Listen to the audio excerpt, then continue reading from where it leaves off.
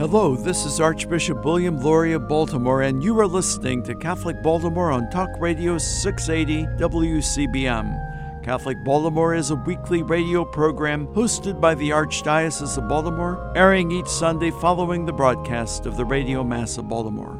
We are grateful to our Catholic radio partners for sharing with us some of the content in this program and for the opportunity to bring quality Catholic programming to the Archdiocese of Baltimore every Sunday. This is Chris Gunty of the Catholic Review.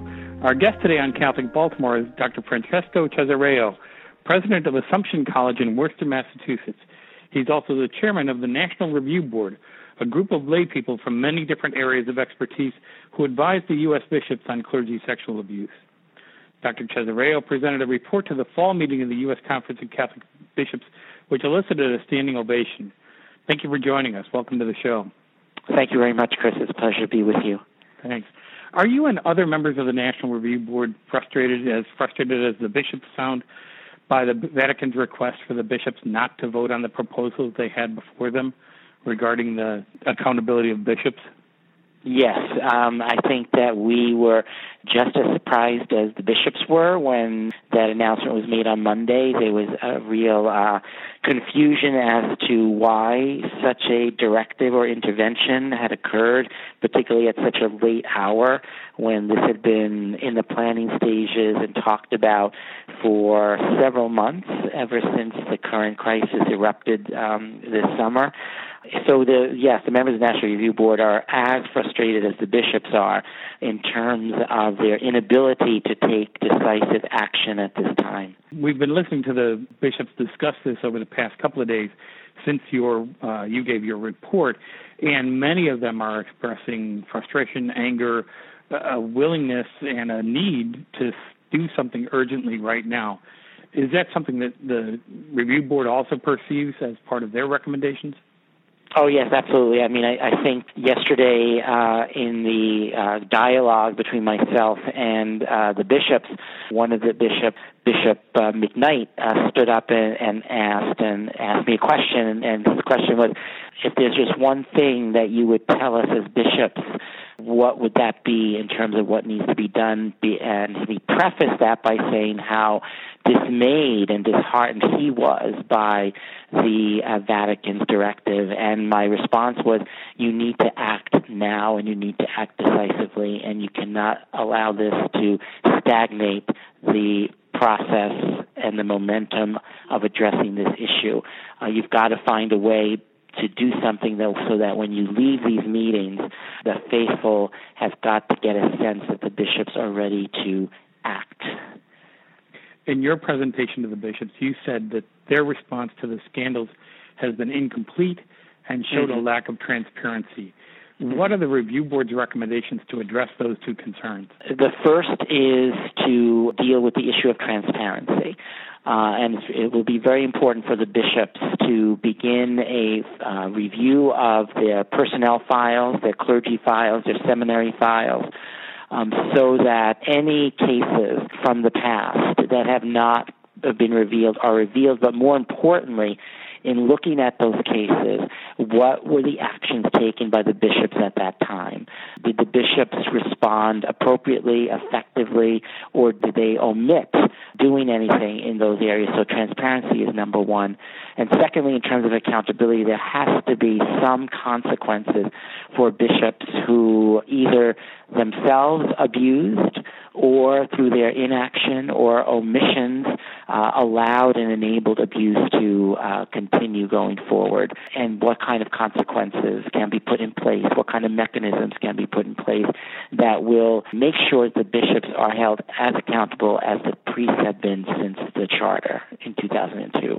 You mentioned opening up files or reviewing files at least. The Archdiocese of Baltimore in 2002 was one of the first in the country to publish a list of priests credibly accused of abuse, and that list has been updated in the years since.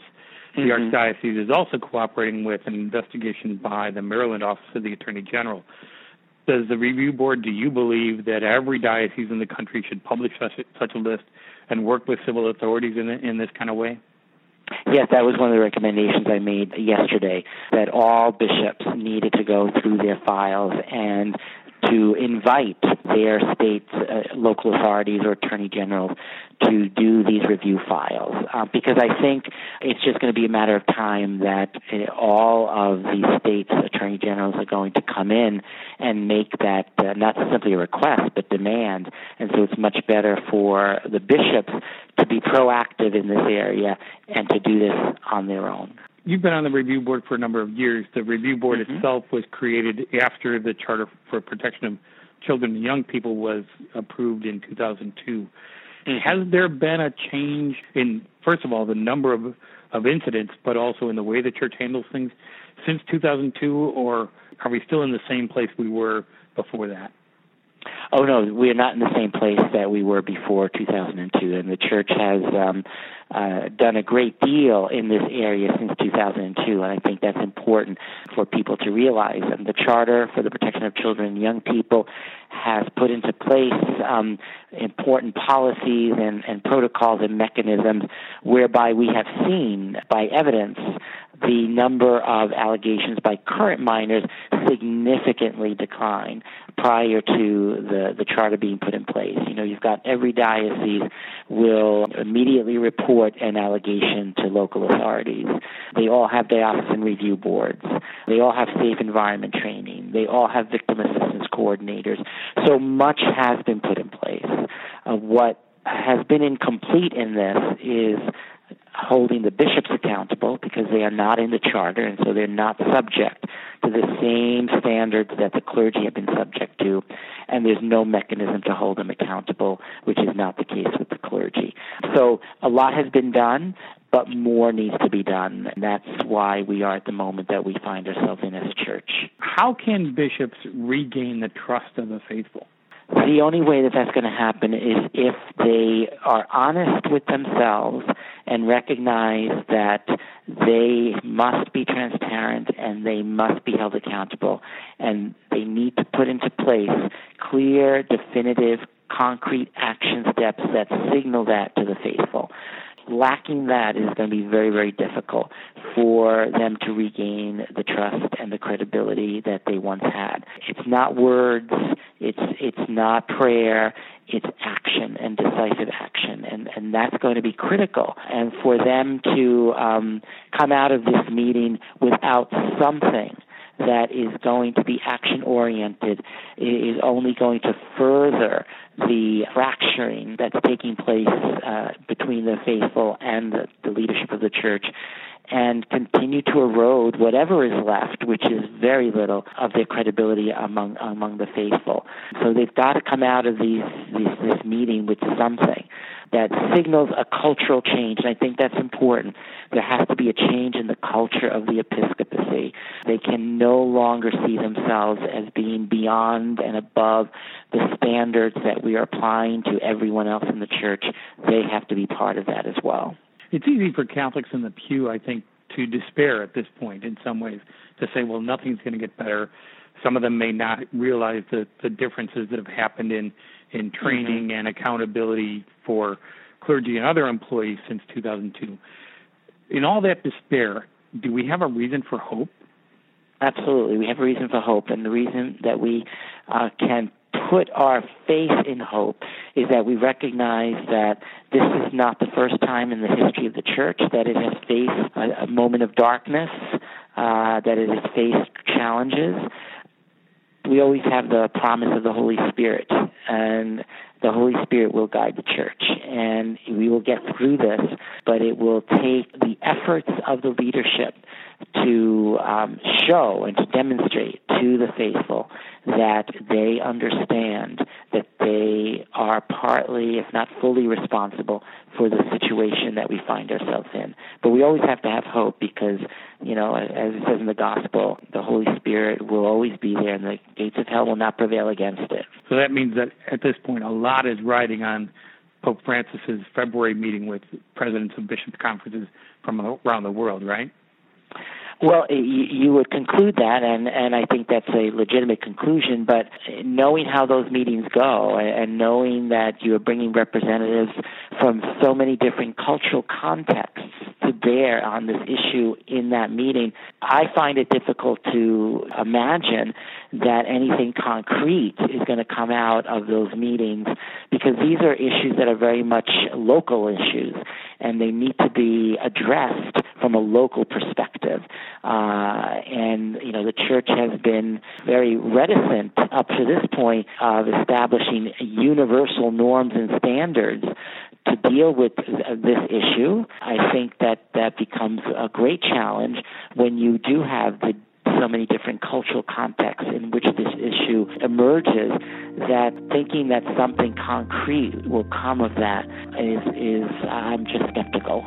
Mm-hmm. Well, we've been talking with Dr. Francesco Cesareo, chairman of the U.S. Bishops' National Review Board, about clergy sexual misconduct and bishop accountability, and his report to the U.S. Bishops meeting November 13th.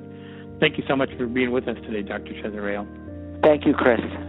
This is Christopher Gunty of the Catholic Review, and you've been listening to Catholic Baltimore. In place of the regular news segment this week, we're going to spend a few moments talking about a milestone for the Catholic Baltimore radio show. This week marks our 200th broadcast. I'm Christopher Gunty. And I'm George Matasek. In addition to Father Brian Nolan, we're your regular hosts for this show. We also have some occasional guest hosts. The original host of this show was Sean Kane, Director of Communications for the Archdiocese of Baltimore. But Sean has ceded the microphone to us for the past couple of years, and we're grateful for the opportunity. I actually got my start as a DJ for my high school radio station, so this kind of brings me full circle. Yeah, it's been a great opportunity. We both have long careers in print journalism, so it's nice to be on the digital side.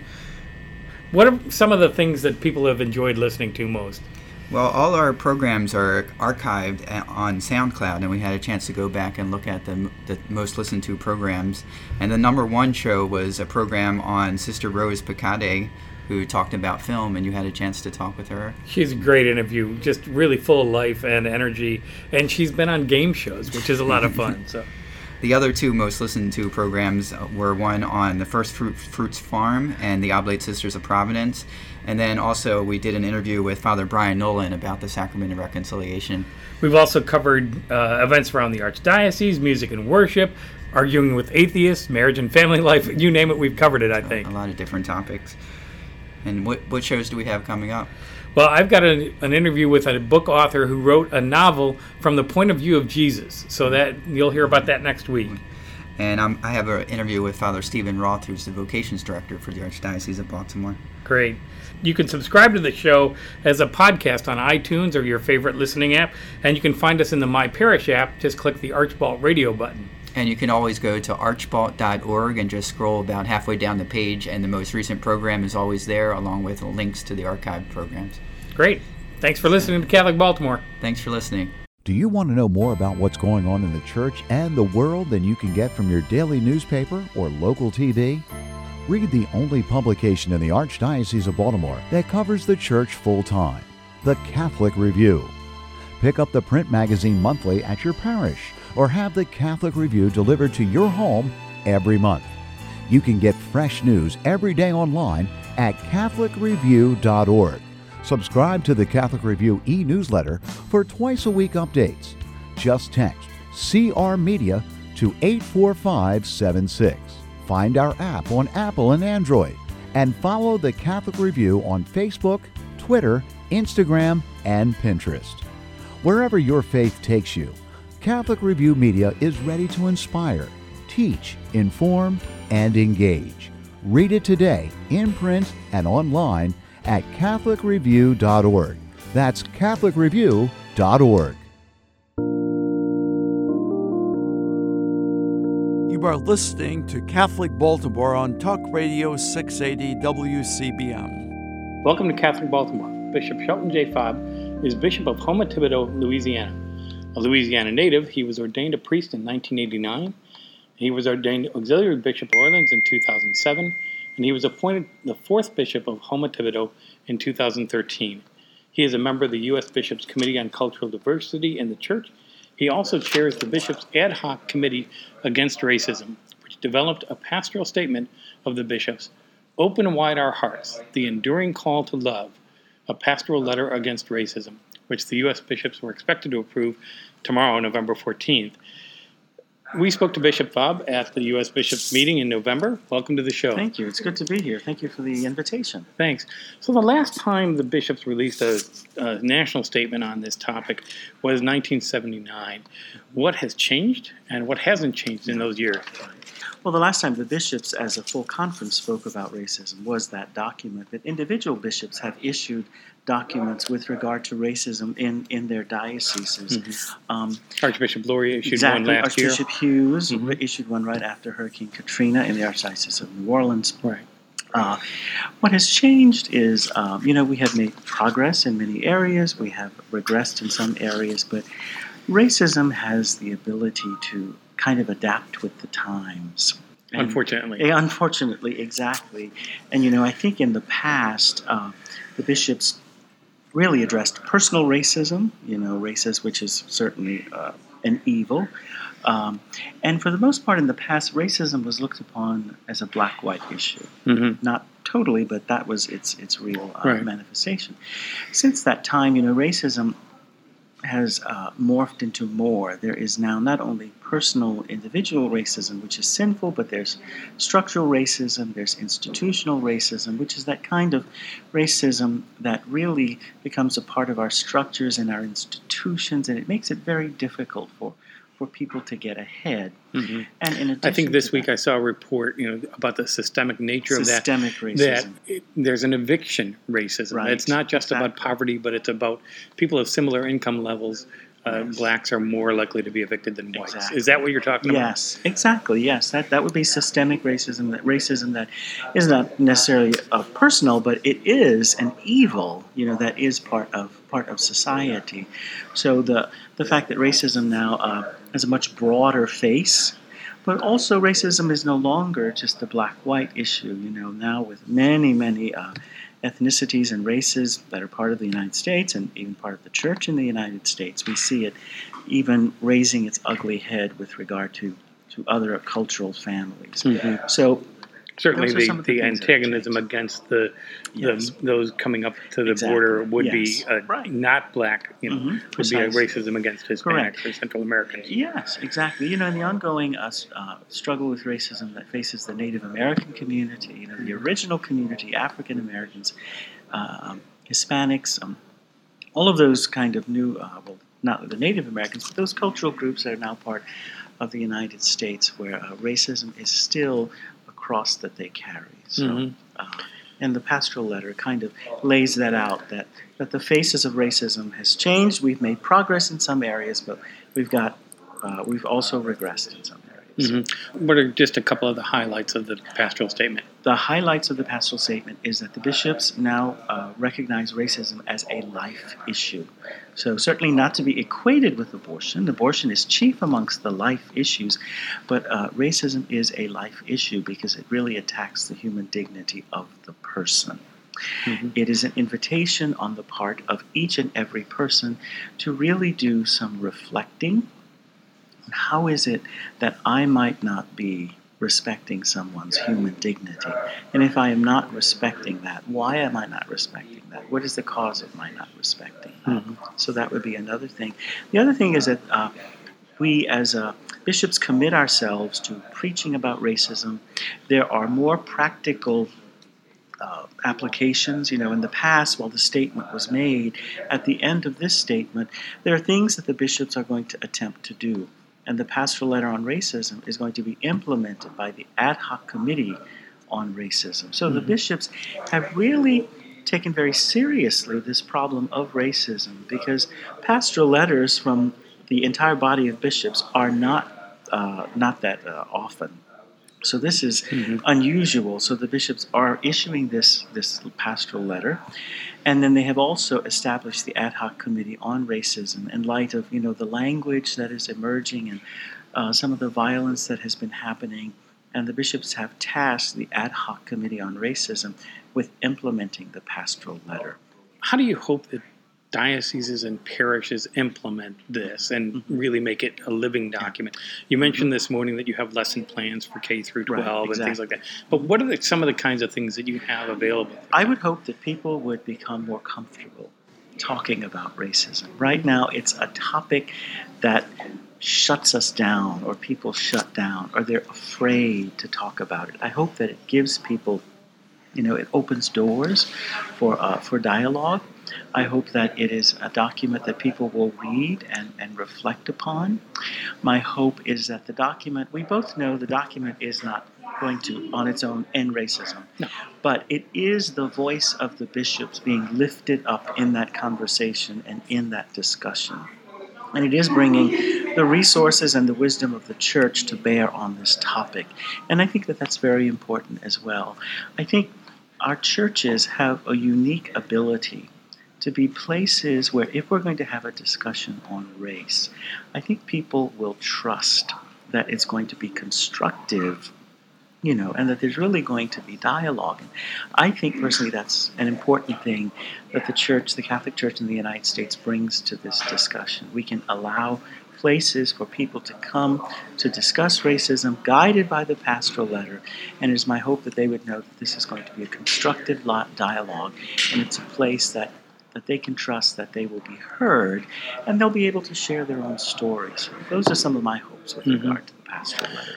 In your presentation this morning, which of course was not the first presentation of this, this has been in the works for years now. Yeah. But in your presentation this morning, you talked about the rise of racist expression, especially in our country, but certainly in places around the world. Correct. Why do you think that's happening now? What's the catalyst there? Is there any one thing? I think, more and more in our lives today, we are dealing with fear. And when people are afraid or people don't understand, they tend to retrench and to go and not seek to understand, just to look out for me, myself, and I and my family. So I think the fact that in so many ways we are afraid for so many reasons. The bishops began dealing with this 4 years ago. 4 years ago, it was raised up that we needed to do a pastoral letter on racism. But I think the fact that our country now and our church is more diverse, and maybe we don't have an appreciation for the giftedness of that diversity. We look upon people who are racially or ethnically different from us as the other or them, and that's in the document as well. And maybe it's that we are not so open to the gifts that other races and cultures bring to our country and to the church. So those would be some of the reasons I think that this whole problem is on the rise again. And we're hearing some of that language. The other thing is, it goes without saying that social media gives people an outlet where you can say anything and people certainly read it, and there's no way to have a discussion about that. Right. It's just out there. Sometimes no filter for that. No filter, exactly. So I think social media has a big role to play in this as well. It has emboldened people, I think, in this regard again.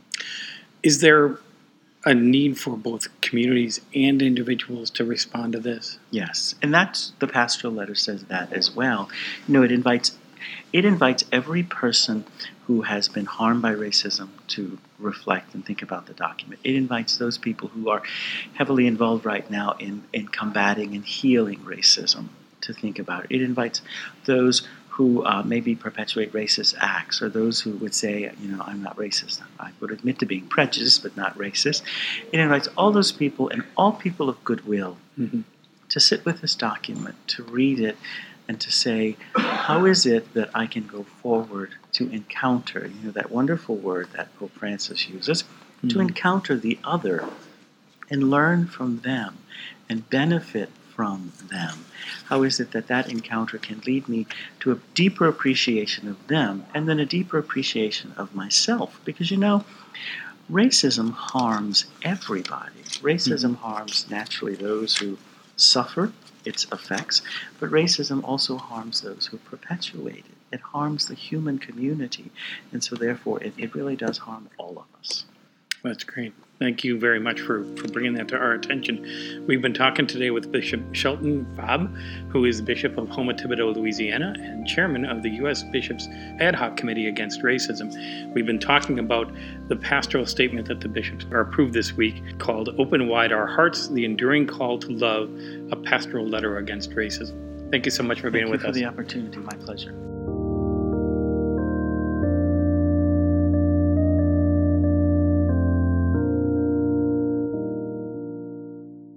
Child abuse is not only a crime, it's also a sin. The Archdiocese of Baltimore has long made the protection of children a leading priority in its parishes, schools, and other ministries. The Archdiocese seeks to keep kids safe through rigorous training and background checks, and by implementing a zero-tolerance policy for anyone credibly accused of abusing a child. For more information about the Archdiocese's efforts to keep our children safe, please visit www.archbalt.org. Life can be hard, and at times we feel overwhelmed and alone. When faced with problems, know that there is a group of Catholics who are part of the prayer ministry of the Archdiocese of Baltimore, waiting to lift you and your needs to God in prayer. This ministry is comprised of men and women, young and old, religious and lay, from every ethnic and cultural background. They pray as individuals and in groups, in homes and meeting spaces throughout Baltimore. Like you, they are people who have suffered the same hurts, fears, pains, sickness, loss, and everyday burdens. Learn more about this ministry by visiting our website at www.archbalt.org. If you are in need of prayer, send your prayer request to prayers@archbalt.org or by phone to 410-547-5517. Would you like to volunteer to be a part of the ministry? Prayer ministers are always needed. Please call or email our coordinator, who would be happy to speak with you. Thank you for joining us for this edition of Catholic Baltimore. As we prepare for the week ahead, let us do so in prayer together as one community of faith. Our Father who art in heaven, hallowed be thy name. Thy kingdom come, thy will be done on earth as it is in heaven. Give us this day our daily bread, and forgive us our trespasses, as we forgive those who trespass against us. And lead us not into temptation, but deliver us from evil. Let us also ask the blessing and intercession of our Blessed Mother as we pray. Hail Mary, full of grace, the Lord is with thee. Blessed art thou among women, and blessed is the fruit of thy womb, Jesus. Holy Mary, Mother of God, pray for us sinners, now and at the hour of our death. Amen. May God bless us and keep us always in his love.